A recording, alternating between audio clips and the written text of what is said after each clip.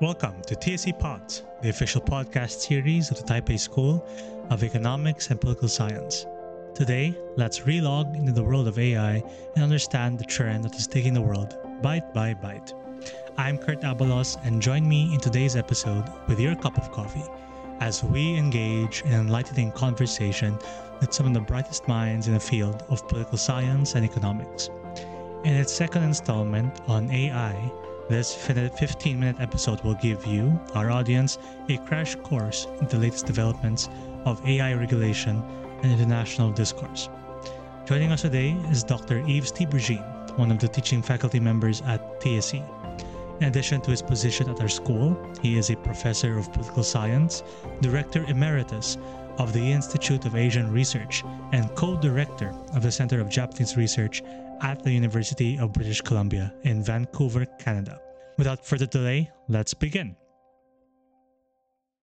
First off, good afternoon, Dr. Tiberghien, for this opportunity that we get to talk more about AI and its developments in the current world, especially on regulation. So I remember that we asked 3 questions. We already answered the first question because after doing my own research on latest updates and what's the opportunities for AI in modern day industry, it gives our viewers a better understanding of what's at stake. So right now, we'll talk about the current trajectory of development around the world, global efforts in managing or regulating these developments, as well as possible negative effects.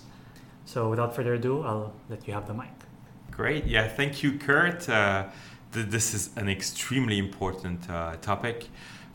Most auditors will know that AI has been taking the world by storm since the unveiling of ChatGPT last November. It's a year ago. The last year has been dominated by extremely rapid change, this exponential change in AI. And then AI regulation. So in the last months alone, there is a major development on the AI regulation front. So it's an extremely intense world. AI is the game changer for humanity. It opens the possibility of a complete acceleration in education, in access to information, in support for humans, in every field of human activity, healthcare, every field of the economy, daily life, everything will be transformed by it. Ultimately, all those AI, algorithms or future machines with AI capacities will have access instantly to all the information available in the whole world. For developing countries, it opens more possibilities for leapfrogging and for going ahead without certain steps like massive manufacturing or certain things that were done before. And so there is a lot of possibilities, right, of empowerment and development. The problem, and that's where we get to the regulations, is that the AI also carries a few extreme risks that we have never faced before. In fact, for some philosophers and technicians and others, AI is now the number one existential risk for humans. The potential is infinite compared to anything we've seen before. The risks are also way beyond anything we've seen before. I see 5 buckets of risks, 3 of which you can find that there is a beginning of international cooperation, because those are global public goods, so there is a lot of common interest. But 2 of which are more zero-sum issues, and so they trigger a massive competition among countries, particularly US and China. And in turn, that can prevent the cooperation over the other public goods. So we have an interesting mix of issues going on at the same time. And it's, by the way, very confusing because things are moving extremely fast. They're quite technical. And most people have no idea yet of how important those issues are. There is a question of individual freedom, privacy, access to information, and beyond that, the question of democracy. So with AI, there's now the possibility with even ChatGPT, the natural language models like this, to generate content. So we can ask, ChatGPT or all these other models, to say, let's do a picture like a Van Gogh, but of a steam engine, or or anything, right? Or Shinju, a Van Gogh of Shinju, or Nothing much to paint there. Yeah, well, all kind of information, misinformation, disinformation, all this can be created and look right, and we may not know which is which, right? So it can create extreme confusion. And that, if there is such confusion on basic information and facts, democracy cannot survive. In addition, if we let, hiring models and justice models, etc., use AI without lots of guardrails, we're going to have massive bias. We'll have issue of, protection of privacy. All this disappears. There may be no more privacy, no more individual freedom ultimately. So there's a massive question of how quickly to build up guardrails to protect human rights, human freedom, and access to some basic information. Second big risk is the question of societal cohesion and power relations, in the sense that AI is extremely expensive to develop. You need lots of GPUs. So you need, just to train ChatGPT-4, it's estimated they use between 10,000 and 20,000 NVIDIA A100 GPU, the most advanced one, and massive computing time, and about $300 million. So basically, we have massive concentration of power. Very few players can do this, and all the small players have no access. So we could very quickly see, very few companies, not even a dozen, control the whole human economic life and human life. So there's an extreme risk of, and they have access, they have a knowledge of data about us, and the ability to manipulate humans in a way that we have never seen before. And so all this can generate massive inequality. You could have, small companies with a few hundreds or thousands of employees making billions, actually trillions of dollars of profits. And meanwhile, lots of companies going out of work and a lot of people being jobless. So you can have massive inequality in society, and society cannot survive this. You're going to have, backlash. You're going to have civil war. So we have an issue of how you keep a society functioning if you have such concentration of wealth and power. The third is even worse: is the existential risk at the human level. If you have autonomous AI. Jeff Hinton, the so-called godfather of AI, the former head of Google AI, he puts it this way. He said, historically, you never can have something more intelligent than you working for you in a long-term way. So the question is here, how can we keep things, so models that are more intelligent than humans? How do we keep them working for us forever? And at which point will they take over and find that we are inefficient relative to them? They now can compute and gather information faster than humans, already now, let alone in 10 years. And so how do we make sure they don't see us as superfluous at some point? And that's Jeff Hinton. And Jeff Hinton said, until ChatGPT, he felt that the brain of humans would always be more advanced. And so AI models that he worked on for 20 years were trying to get closer to the brain, but they could never surpass the brain. But since ChatGPT suddenly realized, oh my, it's different. Actually, they can surpass the brain. They're already surpassing us. They're able to do certain things much better than us. So there's this existential issue. And then you have the risk of bioweapons, because now AI systems could very well reproduce the Spanish flu that killed 20% of humanity in 1918, 1920. They can do all kind of stuff like that.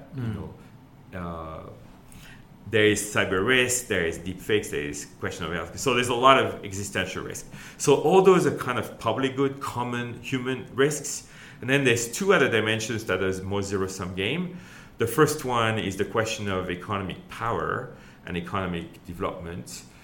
Here, all the major players understand that AI is an industrial revolution, and in the next decade, those who control the nodes of the AI economy will control the world economy and will be ahead. That's why China, which lost the first 3 industrial revolutions and got colonized and beaten up for 150 years, they're adamant not to lose this one. And that's why they're fighting so hard with the US. And the US, which, the elites in the US believe that US dominance is required for the global order to function. So they're adamant that the way they can retain US dominance is by having absolute AI dominance. And so we have a really intense competition here between US and China. And with most of the rest of the world having a hard time because you need so much power and so much concentration of economic resources to be able to compete in AI. So that's the economic battle. And then you have a security battle, a state security, national power competition, which goes along, where the US and China, again, say that AI is going to now decide future wars. We're going to have autonomous AI robots with weapons, right? Weaponized robots. And if the Pentagon is now launching programs to have a lot of those very quickly, even though most scientists think that this is not safe because we cannot always control them, they could eventually turn against humans. But they are more worried about China than they're worried about human survival, which is worrying for everyone else, right? Everyone else is like, you're mad, And then China, of course, is going to be worried about the US going faster than them, and so they're going to do the same. And so the Cold War here between US and China is preventing humans from addressing this from a public good perspective. So it's actually a terribly dangerous thing. And so here we are. We had the summit in the UK, the UK AI Safety Summit at Bletchley. First one like this. It's going to be followed by one in Korea in 6 months that will be digital, and one in France 6 months later. And 28 countries ended up signing a general principle document, which has a lot of commonalities, and it includes China. US, China, India, Brazil, and then Europeans, and Japan, and Canada, and many other few African countries. So they concentrate on the first 3 of the issues I just outlined earlier, and they find we really need to work together on existential risks. They agree, but at the same time, we have announcements in US and China every week and every month about embargoes on chips, to block the access to GPU by China, for example, because China is good on talent, is good on data, is good on algorithm, because the algorithm are mostly open source, so everyone knows what everybody's doing. But then you need a 4th pillar to move fast on AI, and that's semiconductors and GPU. And that is controlled by the US. The US has sort of a monopoly power because it's generated, it's invented in the US, even though many chips are made in Taiwan, most of them actually. And so the US is trying to use that monopoly of the science to slow and basically make sure China cannot compete. But then it creates a difficult environment to cooperate with China over existential risk for humans if you're trying to break their legs at the same time, right? Yeah. So that's the whole picture. And all this is moving extremely fast. To summarize on regulations, the EU came first in June. The EU parliaments passed AI regulations that were worked on for 2 years, announced by the Commission in 2021. And they are interesting. They break some ground on, for example, saying we will need to have watermarking. That is, the EU will demand that any AI model operating in the EU indicates that something is being created by AI, like a ChatGPT text. A paper will have to have a watermark made by ChatGPT to be differentiated for humans. The Chinese regulation in August that came out have the same requirement. And so EU and China have similar concerns here and are ahead of the US. But the US now is working on similar things, is catching up to that. But China had also other concerns. They initially tried to go very far, saying that if some content was deep fake or could not be guaranteed for truth, then the company would be liable. The company like a ChatGPT would be liable. Then they have withdrawn this because the Chinese tech companies said this is impossible because some third party or some user could use our technology and do fake stuff, and we cannot be liable for everybody's action. So they backtracked, and the regulations are not as harsh as expected. But there is actually a few things that have common interest with the West, a few other things that are more Chinese specific, like they want to make sure AI doesn't threaten the regime of China. So there's an act again what they call domestic national security. That's not the same concern that we have in democracies. But so there is a mixed bag, right? Some stuff that China does is really about the Chinese system. Some other stuff is more common human problem. So it's interesting. We can separate those things. Okay, that's some good news at least. Yeah, so there is understanding. And at the Bletchley Summit, the Chinese delegate mostly was on the same page on all the human existential risks, and in fact spoke highly for the need to act, putting guardrails, etc. Oh, okay. And the Europeans very much on this. And then the US, just before Bletchley, October 29 or 30, issued an executive order 50-page long that requires about 100 reports to be made by every unit of government, and every department of the US government will now need to have an AI officer, an AI chief officer, and they all need to do reports, some within 270 days, some 540 days. So there's an effort, without yet regulating up front, but an effort to understand all the issues and to be ready to regulate in a few years. So the US is also now acting on many fronts. So there's a whole bunch of things where everyone could agree. But then at the same time, we have this very intense battle for power and domination, right? So it's a very dissonant. One day you read about this intense, how we can beat China, whatever, and Chinese, how do we resist that? And then another day about common human existential risk, right? So we have all this going on at the same time. Okay. And that ends our episode. We hope we gave you basic information on AI and that your interest peaked throughout for you to learn more outside this episode. Thanks again for your time, and we look forward to you tuning in next time. Again, this is Kurt Abalos of TSC Pods.